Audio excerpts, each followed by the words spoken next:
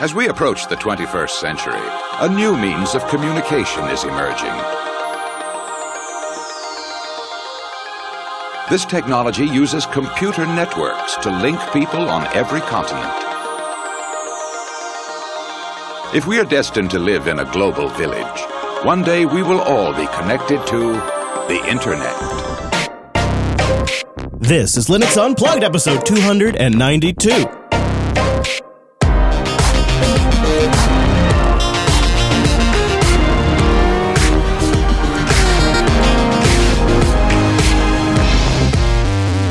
Welcome into Linux Unplugged, your weekly Linux talk show that's in a hot box this week.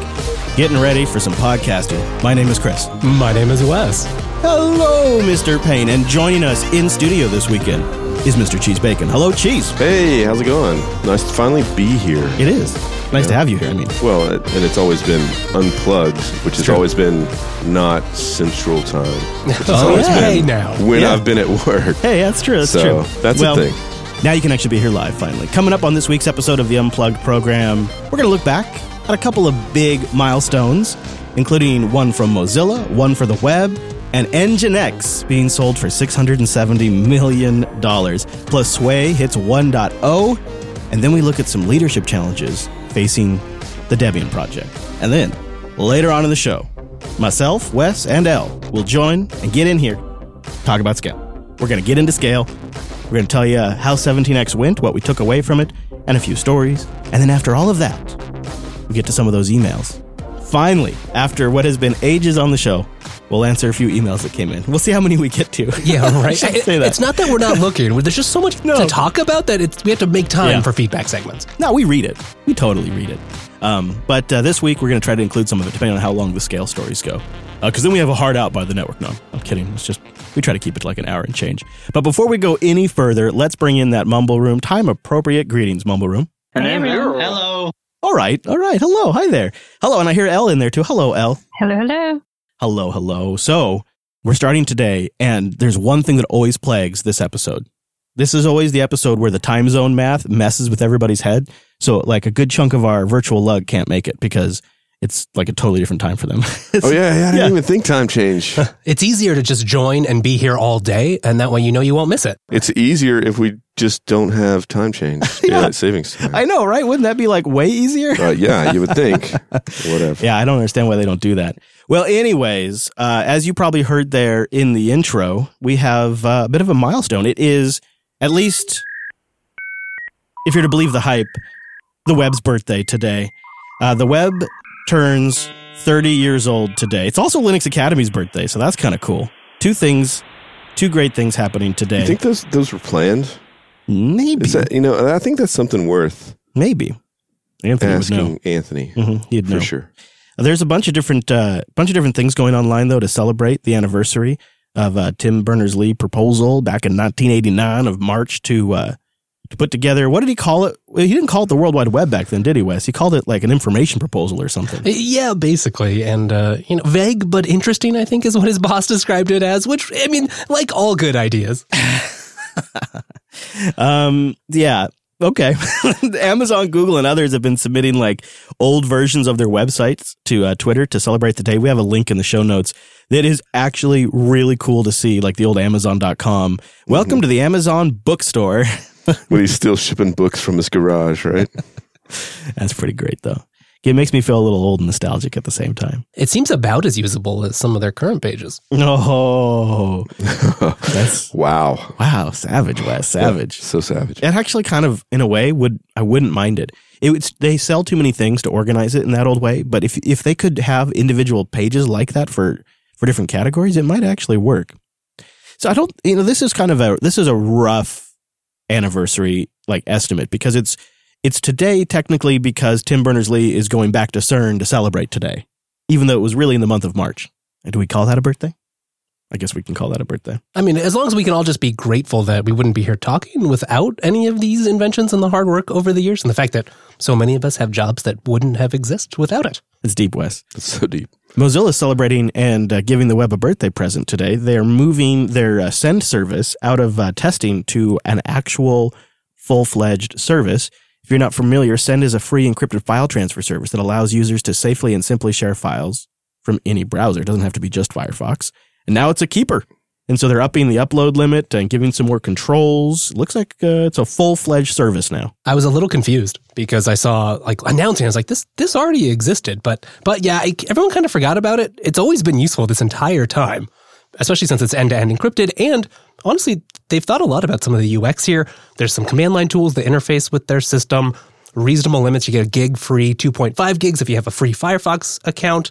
And, you can set it to either expire on the number of downloads or time-based or both. Yeah, that's pretty awesome. And an Android app is apparently in beta.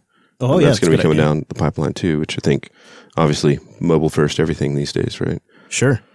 Yeah, Send is a really simple way for the recipient to get the file, too, because they don't have to set up an account. They just can use any web browser and just download the file. And the end-to-end encryption means that even if it's stored on Mozilla servers, they're not reading it. So it's nice to see them take this out. Sometimes these test pilot programs don't get taken out, and to add a test pilot, they just sort of fade away. Well, I think what's really cool about it, too, is that in encryption, I mean, this is something my mother could use, and her files would be encrypted when she sends them to my aunt or whatever. And she doesn't even need to know anything about encryption, or, it's just, it's built in. Here it is. Go with it. I think it's cool for Mozilla to spin up that sort of technology and just forever, right? It's PGP. What? Yeah. Oh, for sure. Right. And so, or even just think about tax time. Yeah. Tax season. Absolutely. I can tell you right now, it's like either it all gets sent in my email or I get sent off to links to like DocuSign or other services, and it's kind of a mess. It's a hodgepodge. Always seems to be, for sure.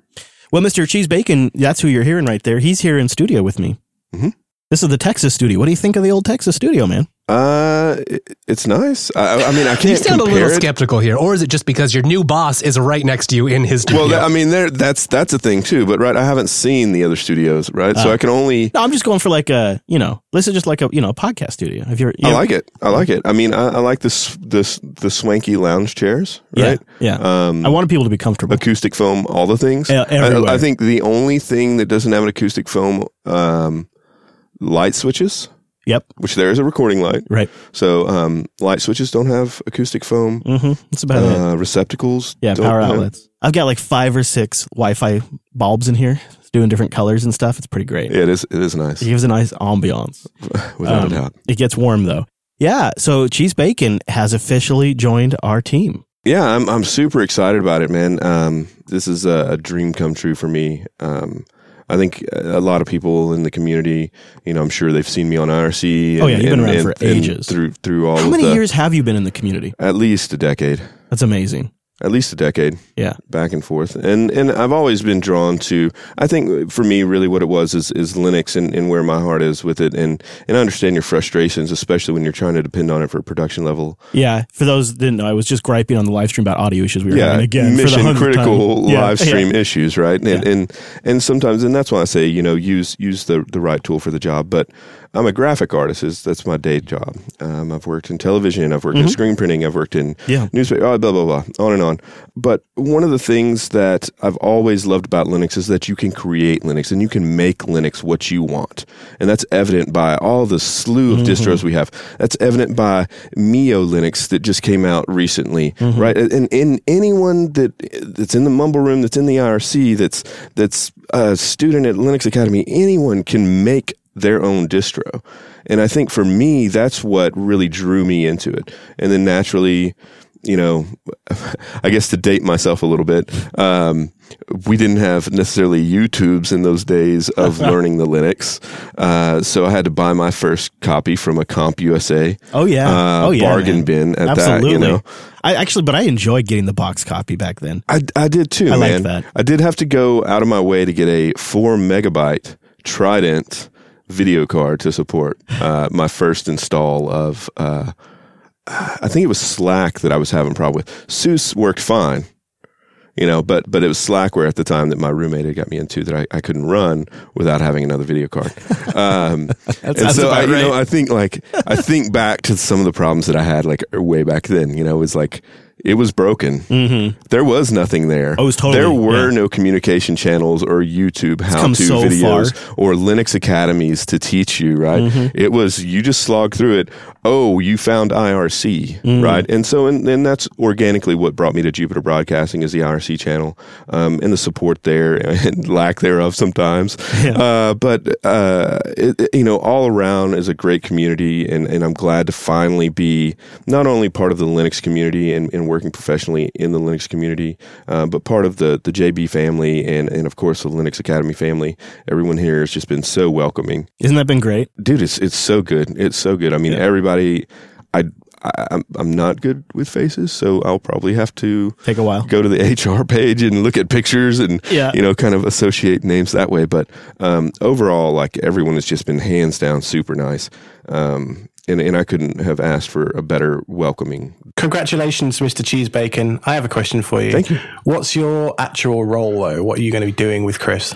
My title is a community creative engineer. So any sort of the marketing stuff that's going to be coming up. Yeah, job one's going to be swag for Linux Fest. Linux Fest Northwest swag is in the works. If anyone just has some amazing piece of swag that they think we should look at, please, reach out to me. I'd love to hear your opinions and your suggestions on that. JB engraved laptops. You heard it here first. Yeah, branded ThinkPads for everyone. Yeah, golden Yetis for everyone. Yeah, right. Yeah, I'm sorry, guys. Not only that, but we have new logos for all the shows in the works and updates to the website to accommodate those new logos. And so we've been working on upgrading our look because as an independent operation, I never, ever, ever had the budget to spend on that stuff. It was like a lot of times I'd come to Cheese and I'd be like, hey man, could you bang me this thing out real quick? Cause I'm about to go live tomorrow morning and I need some art for the show that I just launched. Well, and tomorrow morning, I'm about to go live with this show tonight, in an hour and 37 minutes. Can you do something? Yeah. And of course, I mean, if wherever I can lend a hand back to the community, I was more than happy to do that. I just love it. I love it when we find somebody from the community and we can bring him in. Wes too. Wes started, he came up for a community barbecue that we held at the studio. And you smoked those meats, man, and now I'm hooked. Yeah, that's right. He just took my smoked meat and now he's in. So I just love it whenever we get an opportunity to do that. So it's really cool to have you here. Super glad. And it's nice to have you in studio for this episode too. Why don't we keep going? Keep talking a little news. We just have a few news items I'd like to go through and probably do some further digging on some of these in Linux Action News this week. But let's start with this Nginx sale. Oh, yeah, that's a biggie. Yeah, man. $670 million. $670 million for an Nginx, and they're being acquired by F5. F5 Networks, which in your neck of the woods right now, aren't they, Wes? That's right. They're a Seattle-based company. And if you're not familiar, I guess that's because you don't do anything with a lot of network traffic. They make load balancers, application gateways, all those things on your network that actually connects the important bits with your customers. Load balancing, eh? What would you say is a common use case for Nginx? That same thing. And you'll see a lot of stuff in this announcement about the synergy opportunities, how they can mesh this together. But honestly, you go look at the Nginx blog from like 2 years ago, and a lot of their entries are how to replace your expensive F5 appliance with Nginx. And now maybe that was them trying to sell their Nginx Pro, of course. But I can definitely see F5 being like, well, Nginx is by far the most popular ingress controller on Kubernetes, especially compared to our own version of that. So how do we get our foot in the door here? I think this is a pretty smart move. I think you're right. I think this has a big part of an overall orchestration play, so that way you can snap their technology in. Now F5 is going to be able to have also a community offering that is going to remain free and open source. Nginx says that additional their core product will remain free and open source. Which is great news for me since I run it on my personal. Yeah. I don't get a big sense of dread and doom on this one. No, and I think a lot of times, it's a lot of these doom and glooms are kind of built up by the persona anyway, right? That's kind of announcing it. Yeah. I think it's one of those things that we're just going to have to wait and see how it plays out. Exactly. It is, definitely.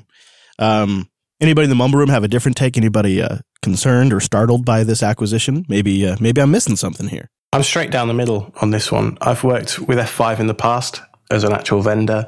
I sit on the other side of the fence now with Red Hat, looking in at some of the F5 integrations they have with OpenShift. That's what I was thinking about, yeah. I think there's a lot of people use Nginx for a whole different slew of purposes. I'm I'm going to wait and see how this one plays out. It's not like when GitHub got acquired, I was like, oh no, what's happening here? But we'll see, I guess. Mm-hmm. We'll see. I agree. I don't have the GitHub sensation. I think that's a good way to put it. And I also want to acknowledge you're right. We sort of pigeonholed Nginx as one particular type of functionality. It's a web server. It does a lot of things. It's just a very common use case has been accelerating applications behind it or proxying connections. Exactly. I mean, hell, we use Nginx in production. Yeah, of course we do. It is kind of a nice moment to reflect on. I mean, I don't remember the last time I spun up an Apache server. I just really don't, because Nginx, by some measures, is like 67% of web connections. It's just crazy how successful of a project it's been. Probably a lot of the reason because it's open source. Have any of you seen whether there is any change in Nginx's commitment to being open or not as a consequence of this? Because that would change my opinion. As they say, F5 is committed to continued innovation and increasing investment in the Nginx open source project to empower Nginx's widespread user communities. They're also keeping the CEO and founders on board.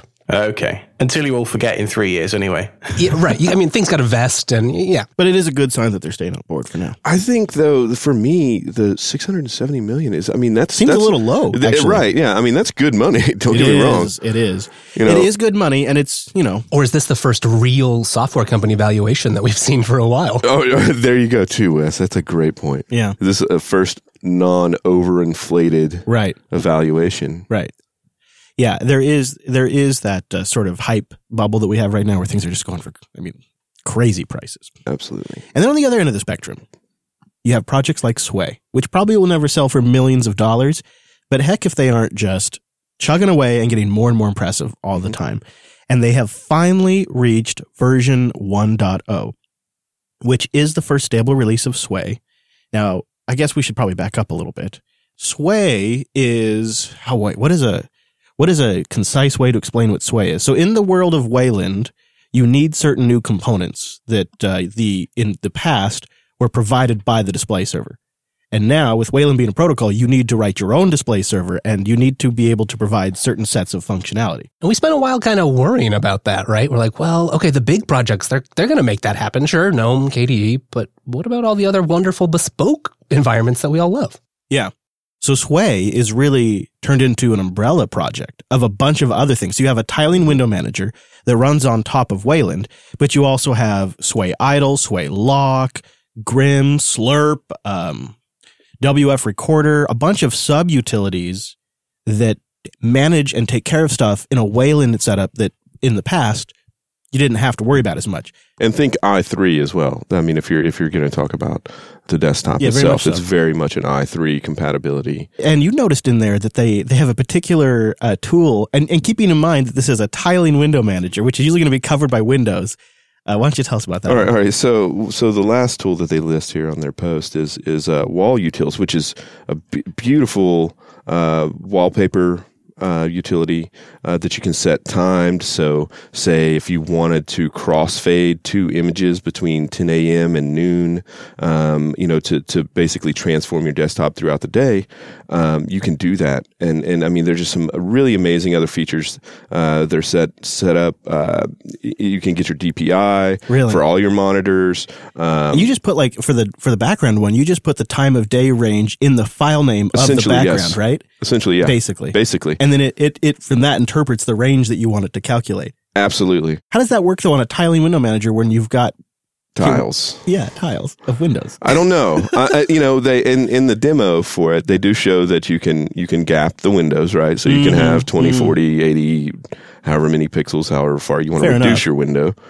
But then you're still only going to get the gapped view of the desktop. I think that this is still a great utility that's going to be used. I think we're going to see this widely adopted in other places as well. Yeah, that's the great thing is other projects can take advantage of this code. Yeah, absolutely. But I mean, Waybar is also really clean, really nice. That's an alternative panel they've developed. Yeah, that's their alternative panel. They get their own video capture. Slurp, I thought was kind of a weird name for interactive region. Yeah. So like hovering your mouse to the corner and viewing your windows and stuff. That's another one with a tiling window manager. Oh, yeah, good point. Are most of those going to be present. Invisible? That's kind of the neat thing here, right? Is there are so many. There's just been this community that's sprung up, solving all kinds of little problems in the Wayland ecosystem, regardless of how directly useful they might be on Sway. Exactly, Wes. I think that's what's really cool about it, because they say here in their release, nearly 300 people work together for doing this. Over 9,000 commits and almost 100,000 lines of code from version 0.15 to the 1.0 release.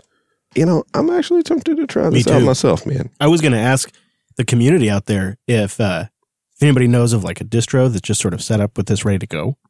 So I could get I'd love to see it like in the floating window mode and all that kind of stuff. Absolutely. Just so I could like pop it on a live USB thumb drive and try it out for an afternoon. So if you know of one, let me know. And supposedly there's improved touchscreen support as well. So mobile devices in the future can also utilize this, which, tiling window manager in a mobile device might be actually kind of a good use of mobile space. I think so. Screen real estate. Especially like on a tablet. Absolutely. See that.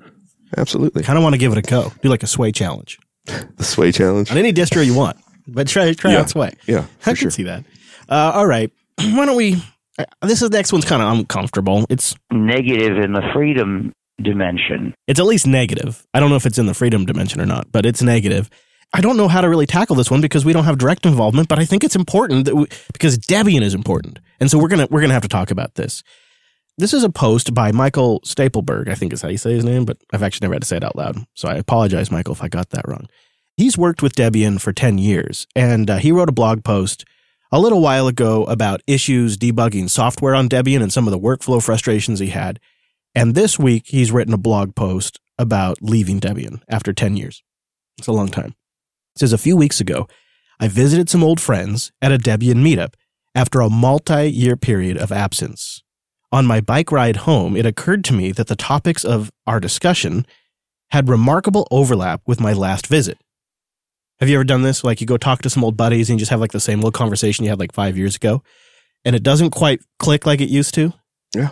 Mm-hmm. Yeah. So he's thinking, man, I went to this meetup and we had a discussion about the merits of systemd, which took a detour to the respect in the open source communities. Happens all the time. Especially when you bring up systemd. Yep. And right? Then he says it returned to processes in Debian and eventually culminated in a discussion around democracies and their theoretical and practical failings.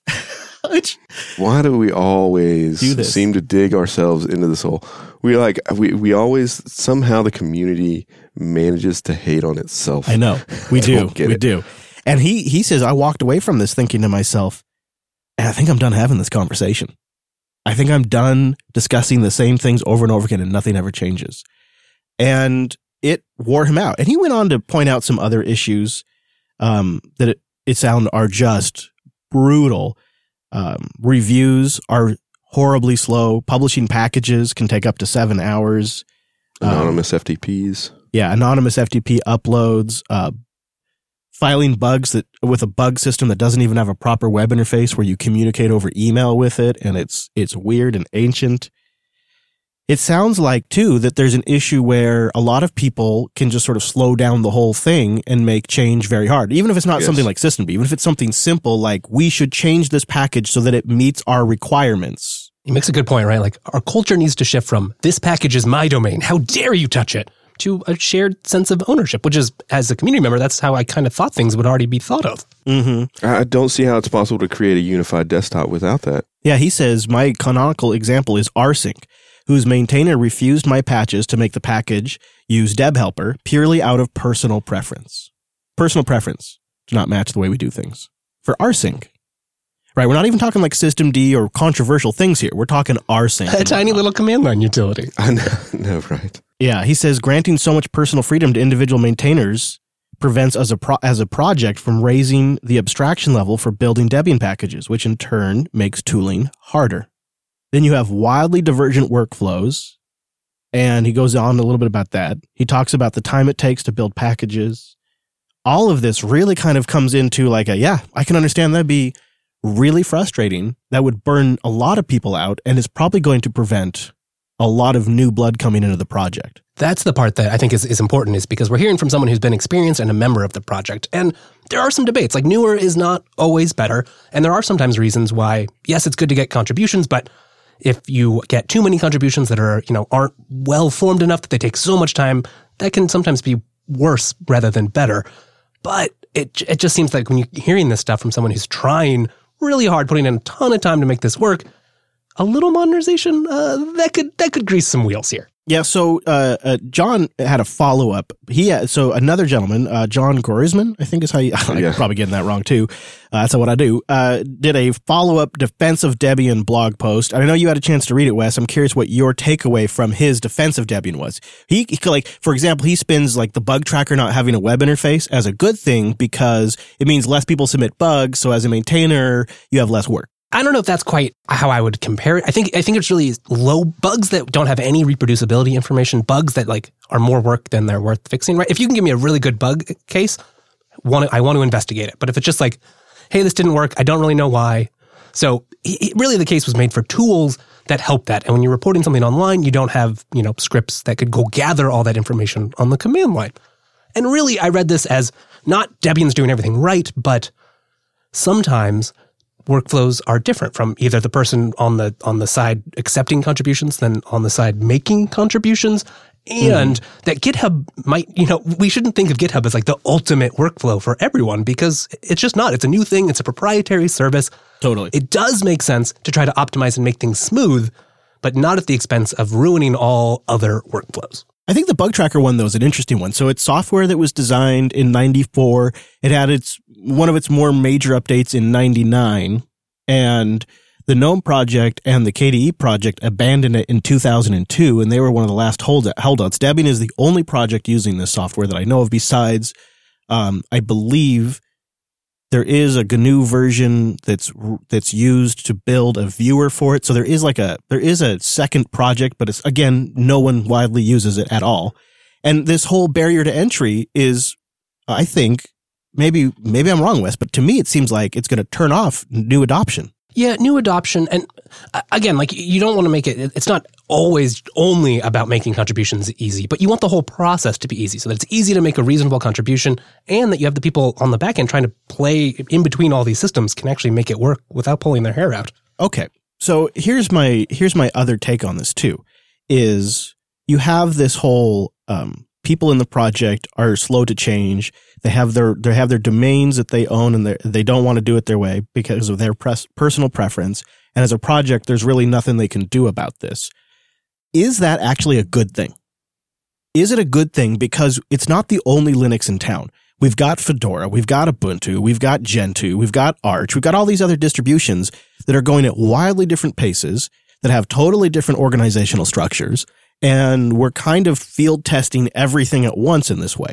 And so in a high level version of looking at the Linux ecosystem, if you will, and the crazy experiment that is distributions of that Linux ecosystem, isn't it good to have one of them in the market be extremely conscientious about change and be really intentional about what changes make it in and make it harder even to make change? Because the end result is a distribution that has a type of stability that goes beyond software stability, but is also a type of change stability, which makes it better for deployments and enterprise. It makes it easier to build your applications or services off of it.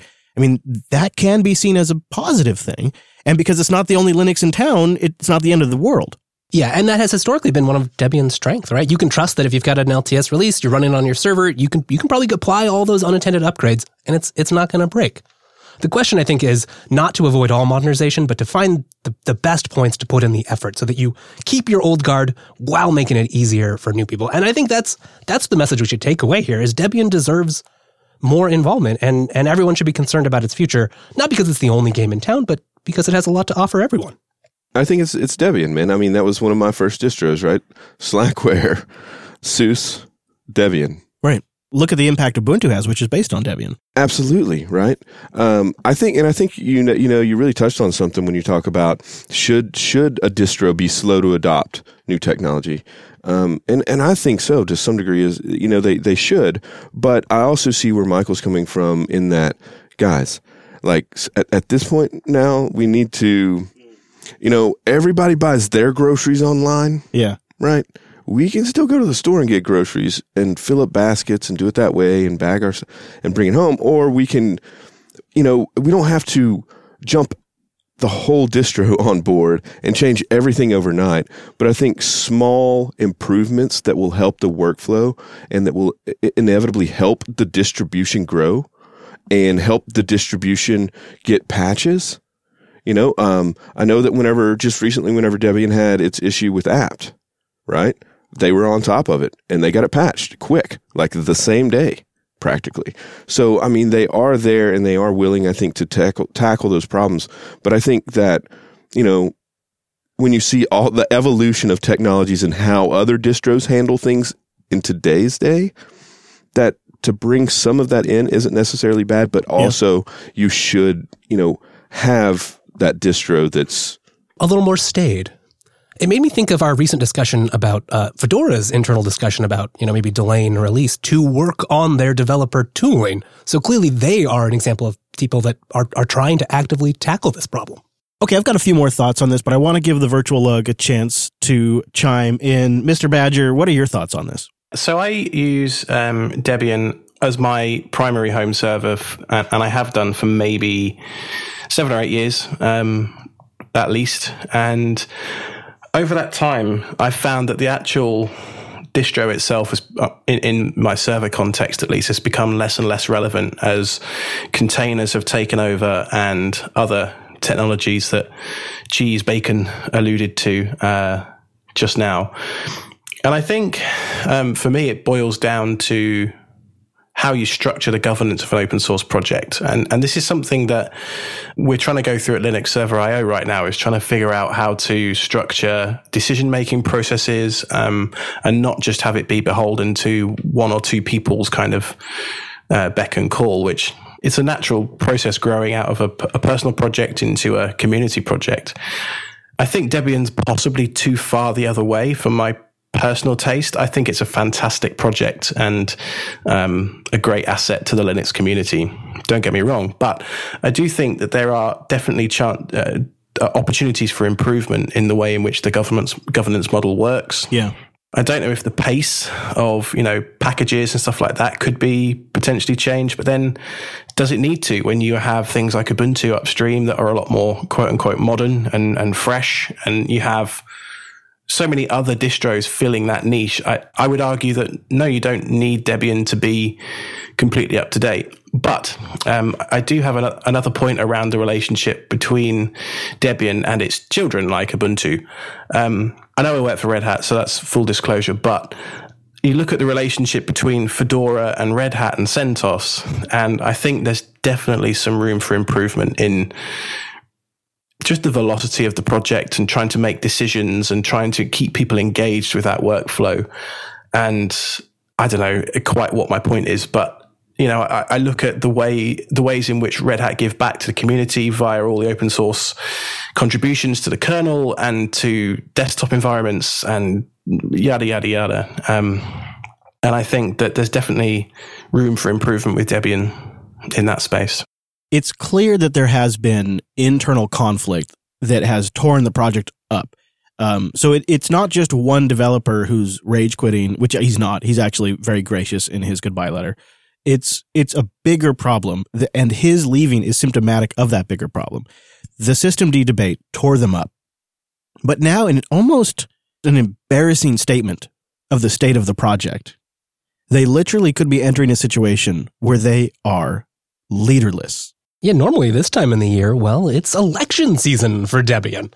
Over a 6-week period, traditionally, interested candidates would put their names forward, describe their vision for the project as a whole, answer questions from interested developers trying to vet them, and then watch. They'd have a voting period, wait for the votes to come in, and huzzah, a new leader would be elected. Unfortunately, this time around, no one has stepped forward. Yikes! They've missed the first one, right? So they're on the second round. Yeah, they just go again. They just keep going. Mm-hmm. Yeah, right. To their credit, the Constitution does have rules. It's just an infinite loop. Yeah, and there's no rule that says the current leader, Chris Lamb, must remain. Absolutely. Once his time is over, his time's over. He's free to walk. And he said he doesn't intend to run for re-election for various personal and project related reasons that he's asked people not to speculate about. So we'll respect that. And that leaves them in sort of an awkward position. The Debian project, though, scatters authority throughout the project, so it's not like they're going to be unfunctional, like they're going to continue on. A lot of it is in the hands of the individual maintainers or positions in the Debian project. I'll give you a couple examples. Individual developers have nearly absolute control over the packages they maintain. Difficult technical disagreements will get sorted out between developers and the technical committee. The release managers and the FTP masters make the final decision on when things actually ship, and the project secretary ensures the necessary procedures are followed in general. And then there's a policy team that handles much of the overall design for the distribution. So in a sense, there's not a lot left for the leader to do other than to fully represent the project and go out to show up to the conference and spread the good be word. the face, right? Play the politics role, I suppose. Yeah. I think it also goes back to the last story, right? I mean, it kind of falls back on in what Alex was saying about governance and how these things all play in together. Yeah. And are we just seeing a really outdated governance that needs to basically go back and kind of rewrite to freshen itself up? Or just even take a look at how they do things and see where they can improve or where they can modernize. We should compare it, though, right, to other projects that have gotten this wrong. Solus comes to mind. Not that they haven't fixed it, but like governance is a good thing. So while clearly there are some problems, is it better to have this problem than the problem of one person gets hit with a bus and there goes your distro? Yeah. Well, the Debian bunch is super easy to convince and get everybody on the same page. So I'm sure there'll be no problem. What was the one quote about machine learning in the Debian Oh, you're story? right. I don't know if did you see this one, Wes? They put one of the Debian maintainers suggested that the leadership position could be fulfilled by a machine using some sort of machine learning program. Oh, that's great. As long as it's open source, I'm all for it. That's so funny. That would be actually kind of awesome, wouldn't it? If they open source like a distribution management engine that uses machine learning and just watches the mailing list and But it's like taking everything from like pen and paper is where we are, guys, to robots. Yeah, here it is. Some developers seem to relish this possibility, even one suggesting machine learning system could be placed into the role instead of a human for the leadership position. What does that say about the previous leader, if anything? That does feel like commentary on... Well, and also just the structure, right? Because the leader doesn't do that much. He's mostly a figurehead. There you go. Yeah. Although I don't know how it would work at the conferences. You know, we sit here and we say, oh, modernize governance, improve this, do that. But the reality is that is way easier said than done. Oh, yeah. And time they spend on fixing that stuff is time they don't spend on shipping Debian. And that's going to be a constant struggle. But it's important, though. Without the governance, you won't have a Debian going forward. I completely agree. But if you're using technology from the 90s... That's the trick, right? It's a balance. And so there's no we're not going to solve this right now. It's going to be a lot more work. Yeah. I suppose so. All right. Well, how about I pick us up with something? I found a couple of clips to celebrate the World Wide Web and the internet. And I went and, you know me, I love pulling clips. And Cheese Bacon here said, you got to go get some from the Computer Chronicles. So this is just a real quick little, let's just pick us back up. Let's just change the mood a little bit with this one. Marshall McLuhan said that one day we would all live in a global village, an electronic community, interconnected by communications networks that would shrink the earth. Well, the global village has arrived, and its main street is called the Internet, where people from around the world do meet electronically to exchange ideas. Today, we'll surf the net, we'll explore the Internet on this edition of the Computer Chronicles.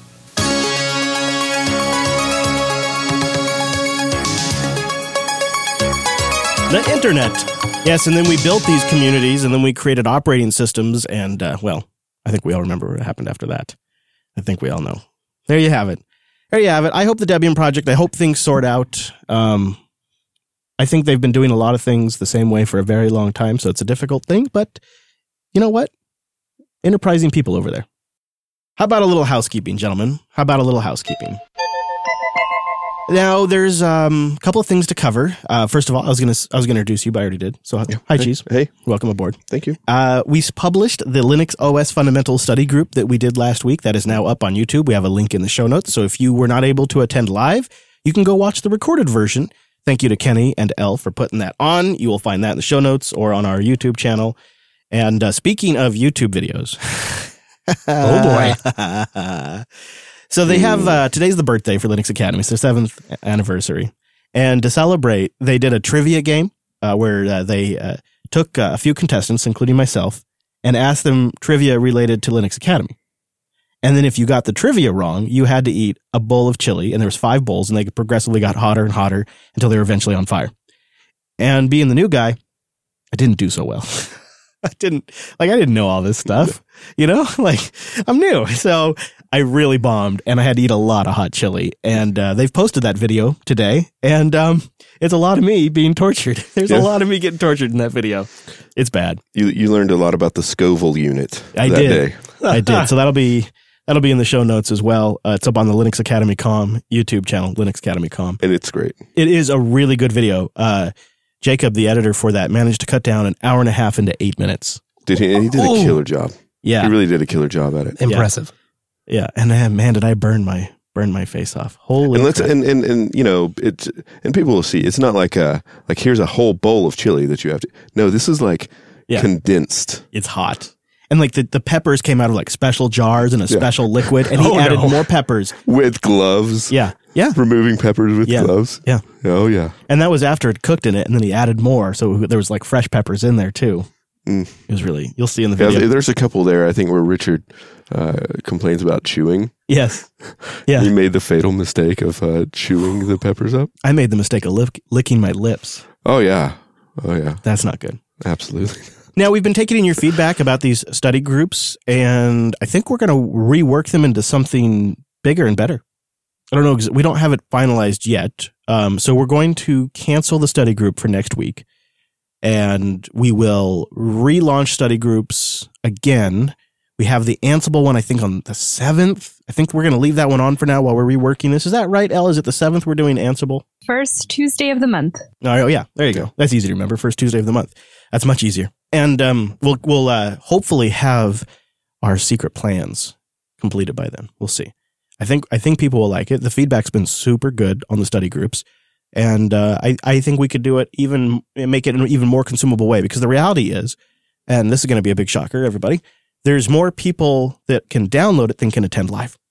What? I know, right? I know. It's crazy. It's not like we would have ever had metrics or anything else from anything we do that would suggest that. No.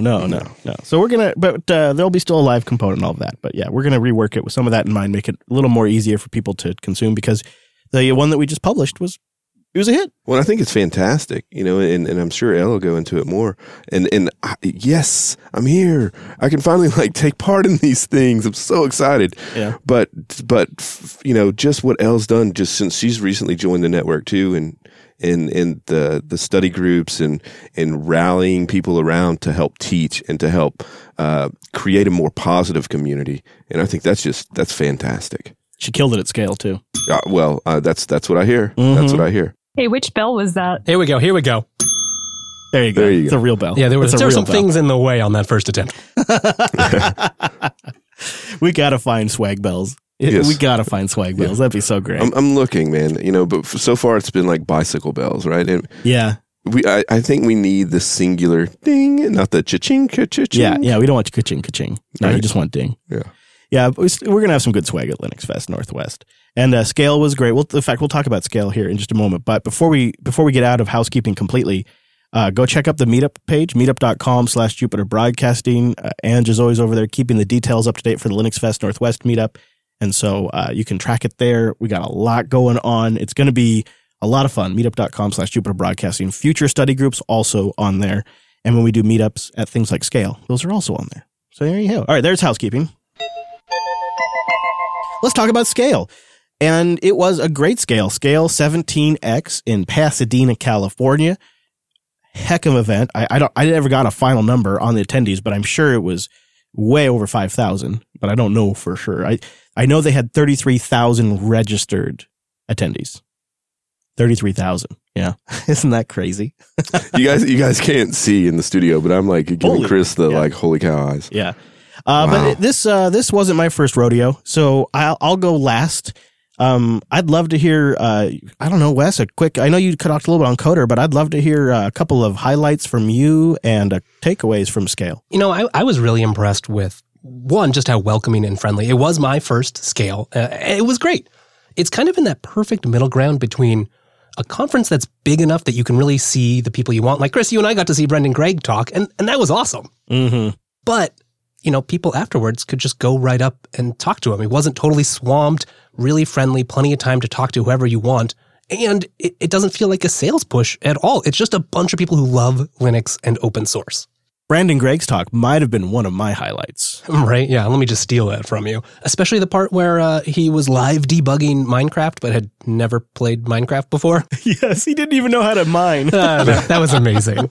It was great. Using eBPF in real time, he's like capturing performance information about Minecraft and figuring out like where it hangs on the CPU, and he builds a fire graph of the different performance metrics, and it breaks down like in red, like the biggest performance issues. And he's That's like, insane, need a little more information. Let's go do this. Oh, well, let's go load this library I've built. And he just does it all right there while he's giving a presentation, and it never gets boring. Doesn't miss a beat, isn't flustered at all. Really impressive. And that's the kind of caliber that you can get at scale, but you don't have to go to something like OSCON or reInvent and really just hate yourself while you're there.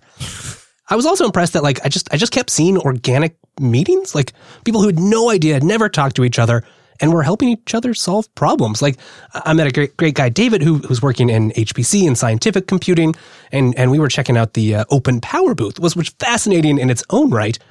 He had some trouble with Open Power, trying to get some complicated old-fashioned Fortran programs to compile. I'm sure many people can sympathize. Yeah, sure. And then the guy at the booth just offered I know another researcher who struggled with that. Let me get you in touch. He solved all those problems already. So, wow. I don't know. I was just really impressed by how friendly and easy everything was, and just the great caliber of people. And the range. So here he is using the Open Power architecture, which we don't talk about very much, solving Fortran issues. That is definitely that's a wide range of scale right there. Well, yeah. So El, this is also your first scale, and I'd love to hear a couple of your highlights and takeaways from the event. I think I had the same experience as Wes. I tackled it a little bit differently. Being my first time, I turned to my Twitter family and just tweeted out, hey, first time at Scale, how does this work? Within an hour, I was already invited to lunch with a group of Scale people who had been there multiple times. And throughout the conference, as I'm walking by, I have people walking up to me and going, hey, El, are you finding what you need? Do you have any questions? Can I get you a hold, and get you in contact with anyone? So that kind of community was amazing. I had another speaker that spoke at the same time as I did, and I just randomly tweeted out, I'm really sad that I'm missing your talk, Justin. Is there any way I can get your slides? And he tweets me back and says, I'll be waiting at this table at this time. Come and ask me all the questions that you have. So that's the biggest the smallest big conference I've ever been to, if that makes sense. Mm-hmm, it does. And that guy was great. He was from opensource.com, and he had some great questions we had some questions that he had great answers for, I guess is the way to put it. It was really special to get to talk to him. It definitely was interesting because my takeaway, which I think I told you guys, which is funny, is I learned that when I grow up, I need to be an avocado. Now, what's the story behind that? It was so funny to see that community of community managers coming together and sharing what information that they've learned about what it means to develop an open source community, and understanding that, avocados are expensive. It's going to cost a lot of money to build a community, but in the end, it's worth it. That's pretty great. That is pretty great. So I think you both would recommend going. I saw in the chat room, people were asking if that's maybe a way to get a job by going to Scale. Saturday night was the Bad Voltage Live night, which we went to. It was fun.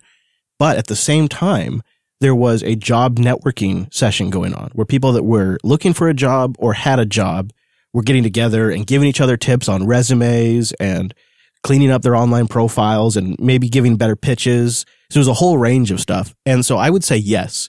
Also, a lot of companies are there to recruit. Right. Because if you are going to an event like that, you're probably in the demographic they want to hire from.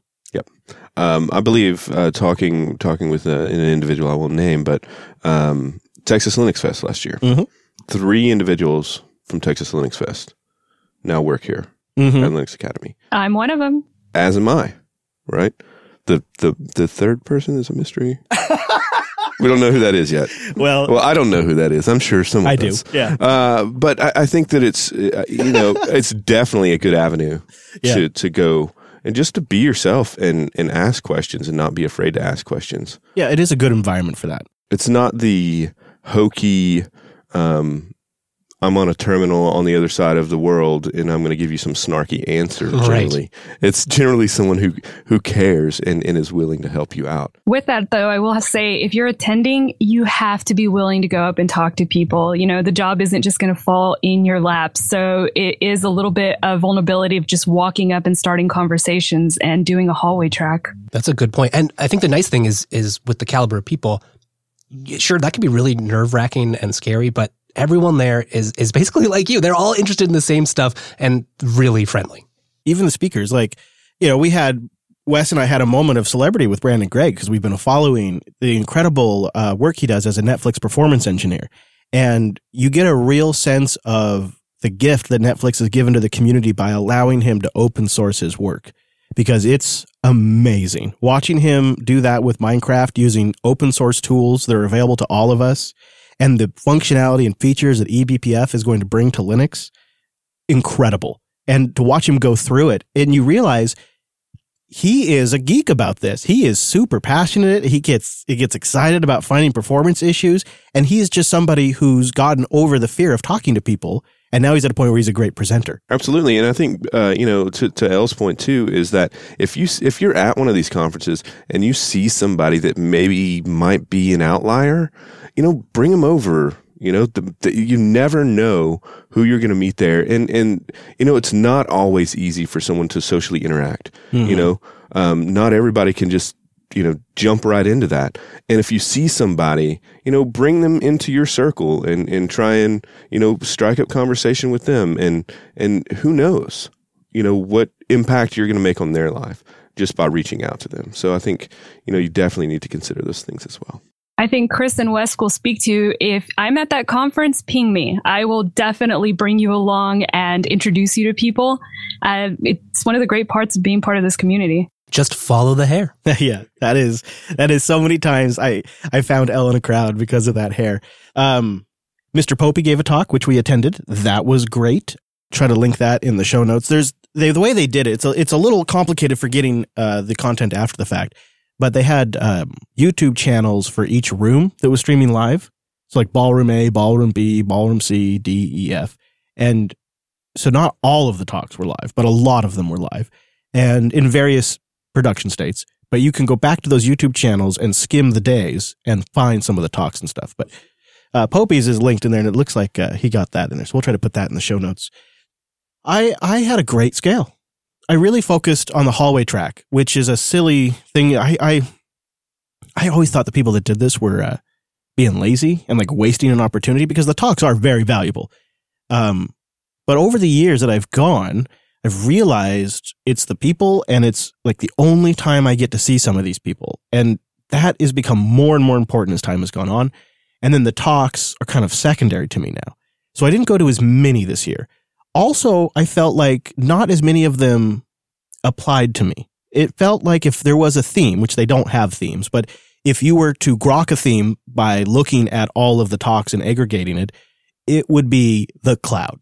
Scale was really about the cloud. I mean, there was people giving talks about desktop stuff and, applications and hardware. So it's not all cloud. It's not like it's 100% cloud.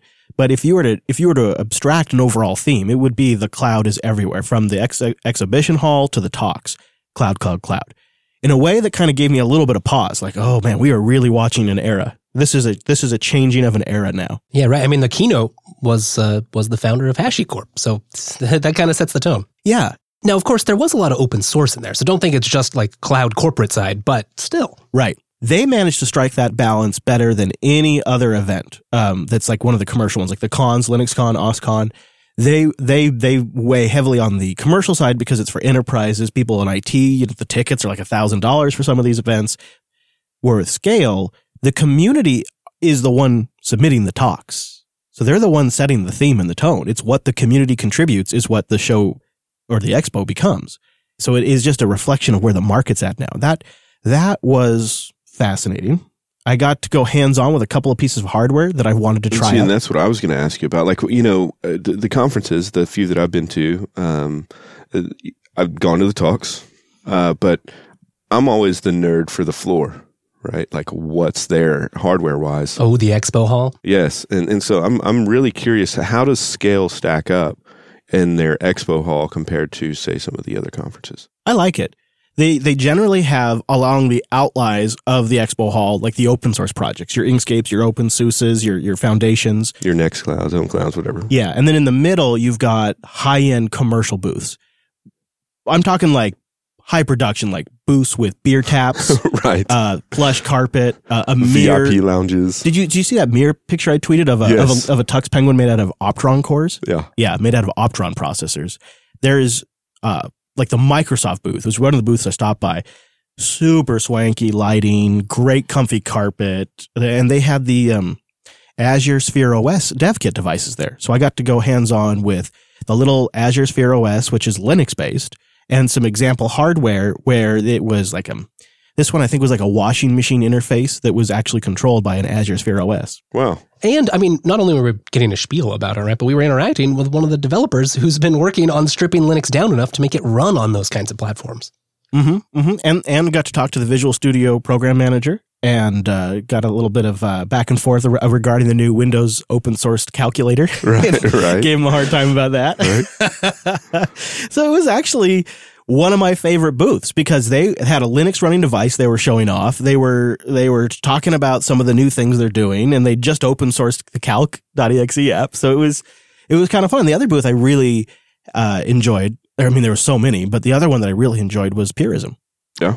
Got to talk to Todd Weaver a couple of times. Bumped into him in the hotel as well.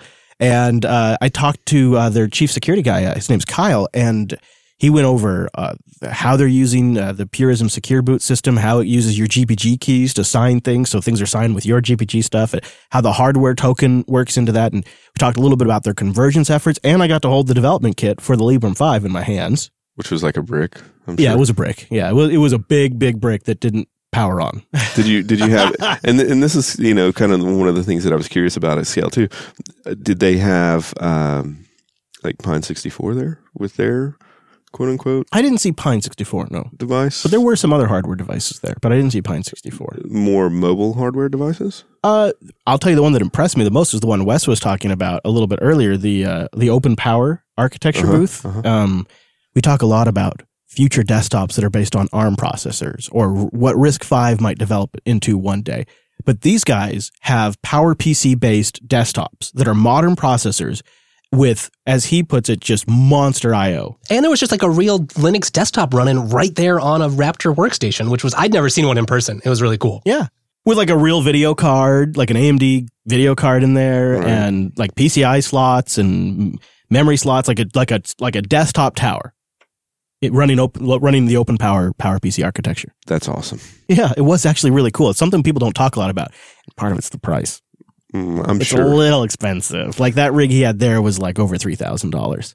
So yeah, I mean, but if you look at that and say look at a specced out Thelio or something, right? Yeah, that's true. I forgot to ask about the fan noise because boy, wouldn't that make a nice studio machine? Yeah. Now I guess the unlike RISC-V, like the whole architecture isn't open source for Open Power. IBM though, he seemed to think maybe one day IBM might. So there was so many cool booths. Got to bump into Jordan from Linux Gamecast. That was really cool. Got to meet him in person, and they were at the Lutris booth. Lutris had a booth there, so that was really cool. And saw Jill from their weekly show that they do, and got to chat with tons and tons of audience members, and we had a great meetup. Over 30 people showed up for our dinner, which P.F. Chang's left me with the bill. Well, we go there. This is actually you don't think Emma would mind me telling the story because it was so badass. She's awesome. Yeah. So we get there and we ask the waiter, like, can you split the check? Oh yeah, we can split the check. Okay, well how? We can split it 2 ways. I'm looking, there's like 32 of us there, right? I'm like, that's not gonna work. And Emma's like, oh no, I'm not having this. She's like, computers can do this. I'm gonna go talk to the manager. So she gets up and she's gone for like 5, 6 minutes, 7 minutes, long enough that she's having a conversation with somebody. She gets back and she kind of has like this little frustrated look on her, and I'm like, well, what? Because it's like didn't go well. Like, what's the matter? It's like, no, it's they'll only split it 4 ways now. I'm like, okay. So I'm sitting there doing the math. I'm like, well, which 4 suckers get stuck with the bill? Like, how are we going to spread around cash? Like, how are we going to do this, right? But as the night goes on, when you got a big group of people, we're drinking, we're talking loud, we're taking up a lot of space. They have a shift change. And the new waiter, he's not having any of it. Because he has inherited a mess. The old waiter was great. Like he was playing a long troll on us. On one side of the table, he'd have an accent. That took us way too long to figure out. It was like, what is going on here? Yeah. And on the other side of the table, no accent. I had that happen here at a Dunkin'. Really? Yeah. A Dunkin' Donuts? Yes. Well, it was pretty funny. Like it had us, we were like, so everybody's like listening every time he came up. But he got shift changed. New guy came up. He wasn't having the bill split at all. I wonder if the new guy came up because he knew that he wasn't going to get the gratuity level that the original waiter guy. Yeah. Right? So he's like, no, guys. Yeah. That guy had invested. He had invested in it. Or the original waiter was just smart enough to get out of there before he had to deal with any of our unhappiness about the bill. Ding. I had a lot of good fun, though. It was a good night, and it was good to see everybody again. I do think 4 days is a lot for scale. I think they could do it in 2 or 3, cut a few talks. Do it in 2 or 3 days. Maybe 2 days would be perfect. Boy, by the end, it really feels like a slog. Even though you're having fun the whole time, it's just so much. Yeah, now our attention turns to Linux Fest Northwest. Linux Fest Northwest coming up. So Texas excited. Linux Fest coming up. Yeah. All of the Linux Fests coming up. Yeah, you're going to be there for Linux Fest Northwest. Mm-hmm. Yeah. It's about damn time. Oh, that's awesome. About damn time. I know. I'm super excited. It'll be my first time in Washington State as well. So wow. And one of the things that I did want to note that I noticed because I was so jealous, man, following you guys on Twitter, and like seeing all the things that were going on. I guess one day you guys decided to take Elle to the Pacific Ocean. She had never seen the Pacific Ocean. I thought that was great. But I'm looking forward to getting up there in Washington and checking it out too. So the amazing part of that is I don't think there was a decision made. We're all headed back to the hotel to go to bed. And I'm like, oh, I've never seen the ocean. And the next thing I know, we're in a car headed to the ocean. I like it. You got to do that, right? Absolutely. I also think when she comes up to Washington, and you too, we should go visit some mountains. Mountains. Real mountains, yeah. I called the hills mountains in California, and I'm never going to live that down. I wasn't having it. I mean, California has a few mountains. Don't get me wrong, but not where we were. Not in LA. Not where we were at. Yep. In Pasadena. Yeah, good times. And if we didn't get a chance to see it scale this year, maybe we'll get to see it at Linux Fest Northwest.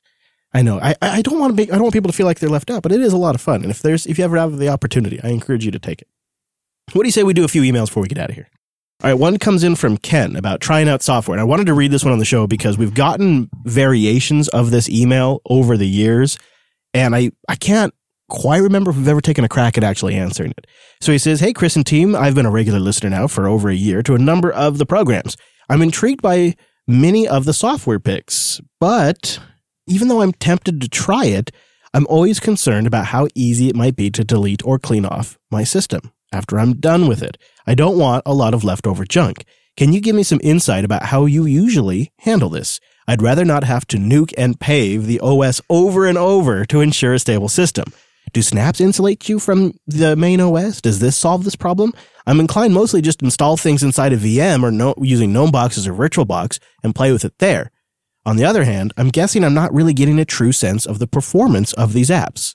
So I thought maybe you could discuss this on the show. We do install a lot for this show. Yeah, and we all know that feeling of, oh, my system's so gross now. Well, and what was it last week? .file nightmares? Yeah. Right? Yeah, I know, right? It's sort of. And I mean, this kind of really plays into that. Damn it, you're right. So I'm not going to lie. I don't tend to uninstall often. Unless it is a real flop, then I uninstall it. But because disk space is cheap, and it's generally using shared libraries that are already on my system once I've got the bulk of things installed, the cost of leaving it on there is generally negligible, other than it's an entry in my software package database, which then has to then get updates and things like that, which is kind of annoying. Usually when I'm doing updates and I notice a program go by that I never, ever, ever use, I'll usually contemplate removing it. But I will admit I kind of err on the side of just not bothering with it. What about you, Wes? These days, mostly I'm using Docker. It's pretty easy to pass like your X socket, or you can do it with Wayland too. So there's really no reason not to use Docker. If you're already familiar with that tooling, you want to try something out, especially if it's on a different distro. That's really handy. Sometimes you'll get like little weirdnesses with, toolkits and stuff. So if you're going for like a really visual app, okay, maybe not, but that's one step. And Ken, to answer your question, definitely go find our show notes. watch Popey's talks because, yes, snaps can help. Of course, you have to depend on that package being snapped. But once it is, and if it's not a legacy app, yeah, you don't have to worry about your system when you install it. Yeah, that's a great plug for the old talk there. Nice call there, Wes. Nice call. I was curious about you, Brent. Do you try to avoid installing software? Do you install it and then leave it? What's your approach? I certainly don't try to avoid installing software because that's the best way to discover new things. But I'm like you. If I see a piece of software scrolling by weekly when I'm doing my updates that I never use, I tend to lean to try to take it off. And if you're running like an Ubuntu-based distribution, they make it pretty easy to at least like purge packages and stuff like that. And I haven't had too many problems with the package manager uninstalling something useful in that process. So it's been actually fairly smooth to kind of install stuff, uninstall stuff, and just try to keep things down to only the programs I'm using. But I would say I've never run into a real problem with anything getting totally messed up because of trying software. One thing, too, that makes me think of is it's often handy to have a good idea of what your base is, whether that's in something like Ansible or just a bash script or just a list of packages that you want on every system. Because then whenever you are back to nuking and paving or you just want to try another distro, it's not as much work to get all set up. And backups, everyone. Good backups. Yeah, backups do help. And your package manager should warn you if it's about to do something that's going to like uninstall the GNOME desktop or something like that. Yeah, it really pays to pay attention to what it's trying to tell you, right? I've been caught a few times when it's trying to install like 400 packages just for a simple application or something. And so, yeah, read things. It's really important. Yeah, read it. And I might say my last bit of advice would be give it a go, because this is how you learn. Yeah. You know, this is how and if you do break it, just like Brent says, make sure you got good backups. Yeah. And you probably won't ever make that mistake again. Maybe not that particular one, Yeah. but you will most definitely make more mistakes and break the things in the future. Hopefully, if you're having fun. Yeah. It is okay to fail sometimes. I think that's a future topic that Elle suggested at Scale that I like. It is like we should tell a few stories where we tried to do something and it blew up horribly in our face. Like try to learn something new and it just didn't work out. In fact, I'd love to get that as a feedback item too. I'd read a couple of those. If you want to share some with the class, go to linuxunplugged.com/contact and send in your training fail. And I think especially the early day fails. Like what were some of your fails in the early days? And maybe even, you know, in the 90s, right? Or early 2000s when there wasn't really all that documentation. Right? And you failed miserably. Where did you go? Yeah. You know, how did you fail? It happens. That'd be super interesting to hear those stories. I remember having to go into school and look up stuff on the internet and take it home with me for the next day. So You printed it out? Yeah. I love it. Man, you know what I used to do back in the late 90s, early 2000s before we really had great search engines? We had search engines, but nothing to write home about. And we had a monthly book trip that we would go on. And we would each get to go, and there was an IT budget for books, and we would go pick out a book. Wow. And that was our book for the month. That's where you acquired all your nutshell books? Oh, yeah, so many. We had so many shelves of books back then. It was really crazy. Of course, when I left, there were all the company's books, and I don't know what they're doing with all the probably Firestarter now. All right, last email of the show comes in from Paul, following up on our home automation topic. Paul writes, as always, like the show, the bit about home automation, I thought I would mention there's something else you could look at. It's called Node-RED. It's a great way to self-document all your automation using a GUI flowchart. It's very powerful. I've only recently started to use it on my Ubuntu box at home. I connected it easily to my Echo, and I also connected it to my Broadlink IR Blaster. This is neat. So this is something else to put on our list, Wes. Yeah, I haven't played with it before, but looking at it, gosh, the GUI looks wonderful. It's just very intuitive. You can tie things together. And turns out, just Googling around for some examples, a lot of people are using it. It's really popular as part of the Home Assistant community. So, like, there's a couple of YouTubers. Dr. Z's is a good one that has some stuff on it. So, take a look at that. When I get back, we're going to get that home automation system finished up in the studio. Ooh, we'll have to call it studio automation. Yeah, it will be. Nice. I'm really looking forward to it. Well, I'll just mention, I meant to mention earlier, if you want to see a picture from our meetup and stuff, I have a link in the show notes to the picture that System76 tweeted out of the meetup, and a good group there. It's just so much fun. So much fun. But it's good to be back. Good to be back in the studio and back to regular regular shows for a bit, at least for a little bit. We'll see. I'm going to be hitting the road soon, actually, and traveling back to Washington. Yeah, what are you talking about? Normalcy. You don't have that. I know. Actually, yeah, next week I'll probably be on the road for the show. It'll probably be a road show. So yeah, nothing normal about that. It's going to be crazy. But you should join us live and find out if we manage to pull it off over at jblive.tv. We do it on Tuesdays. Go to jupiterbroadcasting.com/calendar to get it converted to your local time. It's 4 p.m. Central, 2 p.m. Pacific. Those are the two that I follow the most closely. Mr. Wes, where can people go get more Wes Payne? At Wes Payne, or check out techsnap.systems. Ooh, what about you, Mr. Bacon? You got anything you want to plug? They can just go to @CheeseBacon on Twitter. Boom. Yeah. Check that out. Yeah. What about you, Elle? You want to plug your Twitter handle? I'm at L_O_punk. That's LOPunk. Owning those underscores there. Mm-hmm. Owning those underscores. And me? Well, thanks for asking. I'm at Chris LES. The network at Jupiter Signal. Our website, linuxunplugged.com. linuxunplugged.com/contact for your feedback. Let me know your training fail. Maybe we'll cover that on a future episode of the Unplugged program. And maybe consider joining us in our virtual lug. You can Google, probably the easiest way to do it, Jupiter Colony Mumble. You'll get all the information, the setup guide, how to get in there. We just ask that you have a headset, some microphone that works, and a way to hear us. Right. Pretty simple to participate. And then you can get your opinions in the show. Thanks so much for joining us on this week's episode of the Unplugged program. And we'll see you right back here next Tuesday!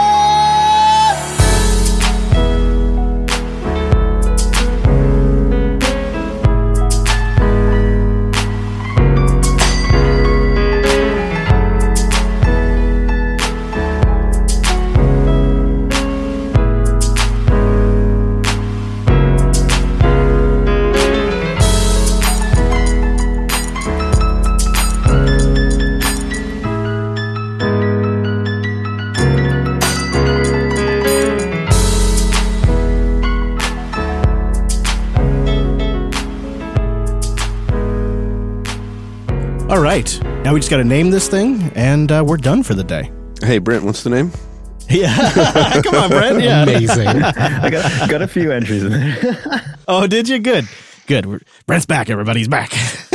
We miss you so much when you're gone. Today we'll surf the net. That's not bad. It's not bad. Debian and his children's also pretty good. Oh, let's see. We talked about scale, too, so we could have scale in there. I can't wait to step out of this hot box. I cannot wait. It's going to be glorious. Yes. We should go outside for like a solid 5 minutes. We're going to make a couple of laps around the building here. Yeah. Yeah, there is possibility of tornadoes happening, I think, tomorrow morning. So, oh my gosh. I think tomorrow, Chris and I are going to, because we're staying in the same hotel right now, I think we're just going to scrap all of this and go like tornado hunting. Be safe now. That would be awesome. Yeah. That would be so great. New podcast. Yeah. Jupiter Broadcasting's Tornado Hunter. It's very windy for the podcast, but if you can listen through that. Yeah, audio not so good. Yeah, audio not so great.